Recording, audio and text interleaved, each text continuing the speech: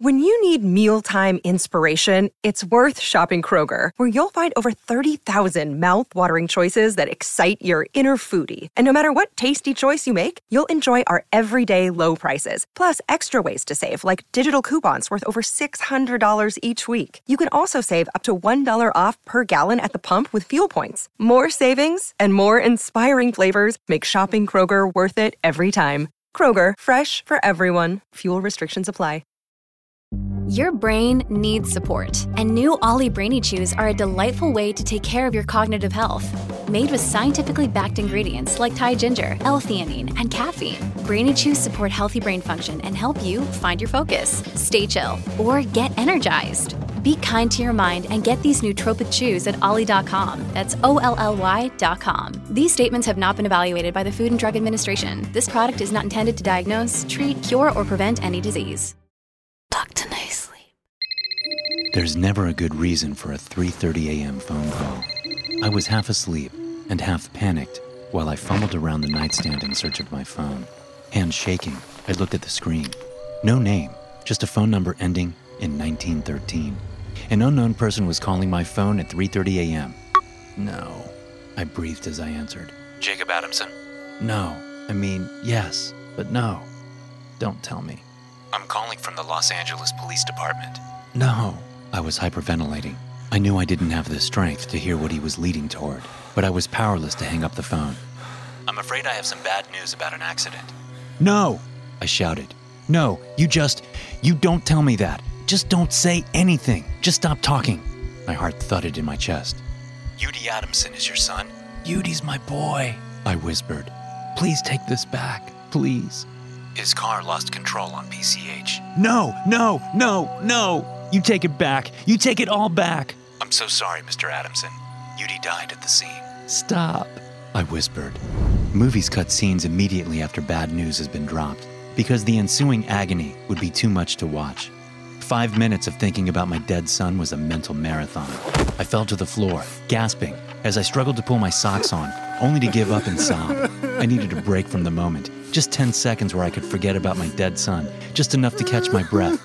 But the pain was unrelenting. I knew that my mind couldn't endure it without cracking.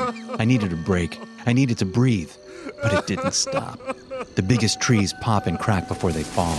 I felt that happen inside my head. The cables that had once bound a stable world together snapped apart, turning and turning in the widening gyre. Everything spun out into nothing. What did I have left to look forward to? Life tells us that our children are the greatest accomplishment we can ever have. And now my boy was cooling to room temperature in a meat sack. You don't need to look at the body, the coroner said. The lights droned overhead in the sterile white room. The coroner glowed unnaturally. I have to see him, I breathed. I think you will regret this choice, I countered. I went in anyway to look at what was left of my son. I regret that choice, I said on my way out. A few days later, I found myself wandering the streets of my town. I stumbled into an empty parking lot and contemplated life. A few moments later, I noticed a strange-looking man appear. He continued to walk closer in my direction. What the fuck do you want? I asked. The man stood next to me. What makes you think I want something from you? I'm standing by myself in a barren parking lot, and you found some reason to do the same. People never behave oddly for the benefit of others. He smiled, and I finally looked at him. His trench coat was such a dark brown that I couldn't tell if it was dirty or clean. He was old, pushing 90, and looking like he'd been through hell. His sky blue eyes stood out against skin that hung like rotting peach flesh. Did your son love you? My head spun as my stomach flipped. Speaking with such a dry mouth took several attempts. If I still believed the world had any value in it, I would have punched your fucking face in for asking that. He laughed without any hesitation. Then he touched my shoulder, and I wasn't in the parking lot anymore. In fact, I wasn't anywhere. I didn't recognize the disheveled living room, where a haggard-looking man was shouting at 2 children, clearly unaware of my phantom presence. Danny, don't fucking touch Kevin! Then there was darkness. A man and a woman appeared next, but I still had no body. She was crying as he watched her in disgust. It doesn't have to be this way, Jasmine. If you're strong enough to put down that godforsaken bottle and apologize, we can move forward. The ball's in your court. She sobbed harder as he turned around and left. Then I was me again, just another person moving as fast as possible toward death. Hell is real, and it's on Earth, the sallow man explained. It's a curse that can only be granted by other people. The word should have chilled me, but I felt nothing. If what you're saying is true, then we're all the devil, and we're all damned. I turned away from him. He rested a hand on my shoulder. You're right. So let me get this straight, I pressed. You think you can bring Yudi back? There is no think, the sallow man answered. Just a choice. But I have to send 2 people to hell? I continued. To Earth. Yes, you understand me. I didn't like his smile. I gave you 2 visions that should not have been physically possible to witness, but you still doubt that the supernatural is natural. You are not among those who have not seen and yet have believed. I turned away. Then Yudi appeared before me, naked, trembling, and deeply afraid. He's real, Jacob. All people who ever lived are real, but you can only bring him back by choosing to send 2 others into hell. Their lives will become excruciatingly painful, yet they won't be able to let go and move on. Would you make 2 strangers indefinitely suffer the pain that you find unendurable? I stared at Yudi. He seemed afraid of me. Yes, I whispered. Let them suffer. I had no recollection of going home. We were simply standing in the living room, Yudi fully clothed, still staring at me in abject terror. I hugged him. It was like hugging an empty box. I pulled back and saw that he was crying. I brought you back from the accident, I whispered. My son looked up at me with bloodshot eyes. It wasn't an accident. It was on purpose, he responded. No, I gurgled. You had every reason to live. He punched the living room window in an explosion of glass and blood. You had every reason for me to live. Everything you ever said to me was designed to tear me down. His eyes and fist dripped freely. I only ever wanted what was best for you, I stammered. You only wanted what was best for you, he shot back. I shook my head slowly. No, it was... If I was ever harsh, it was only to bring out the best in you.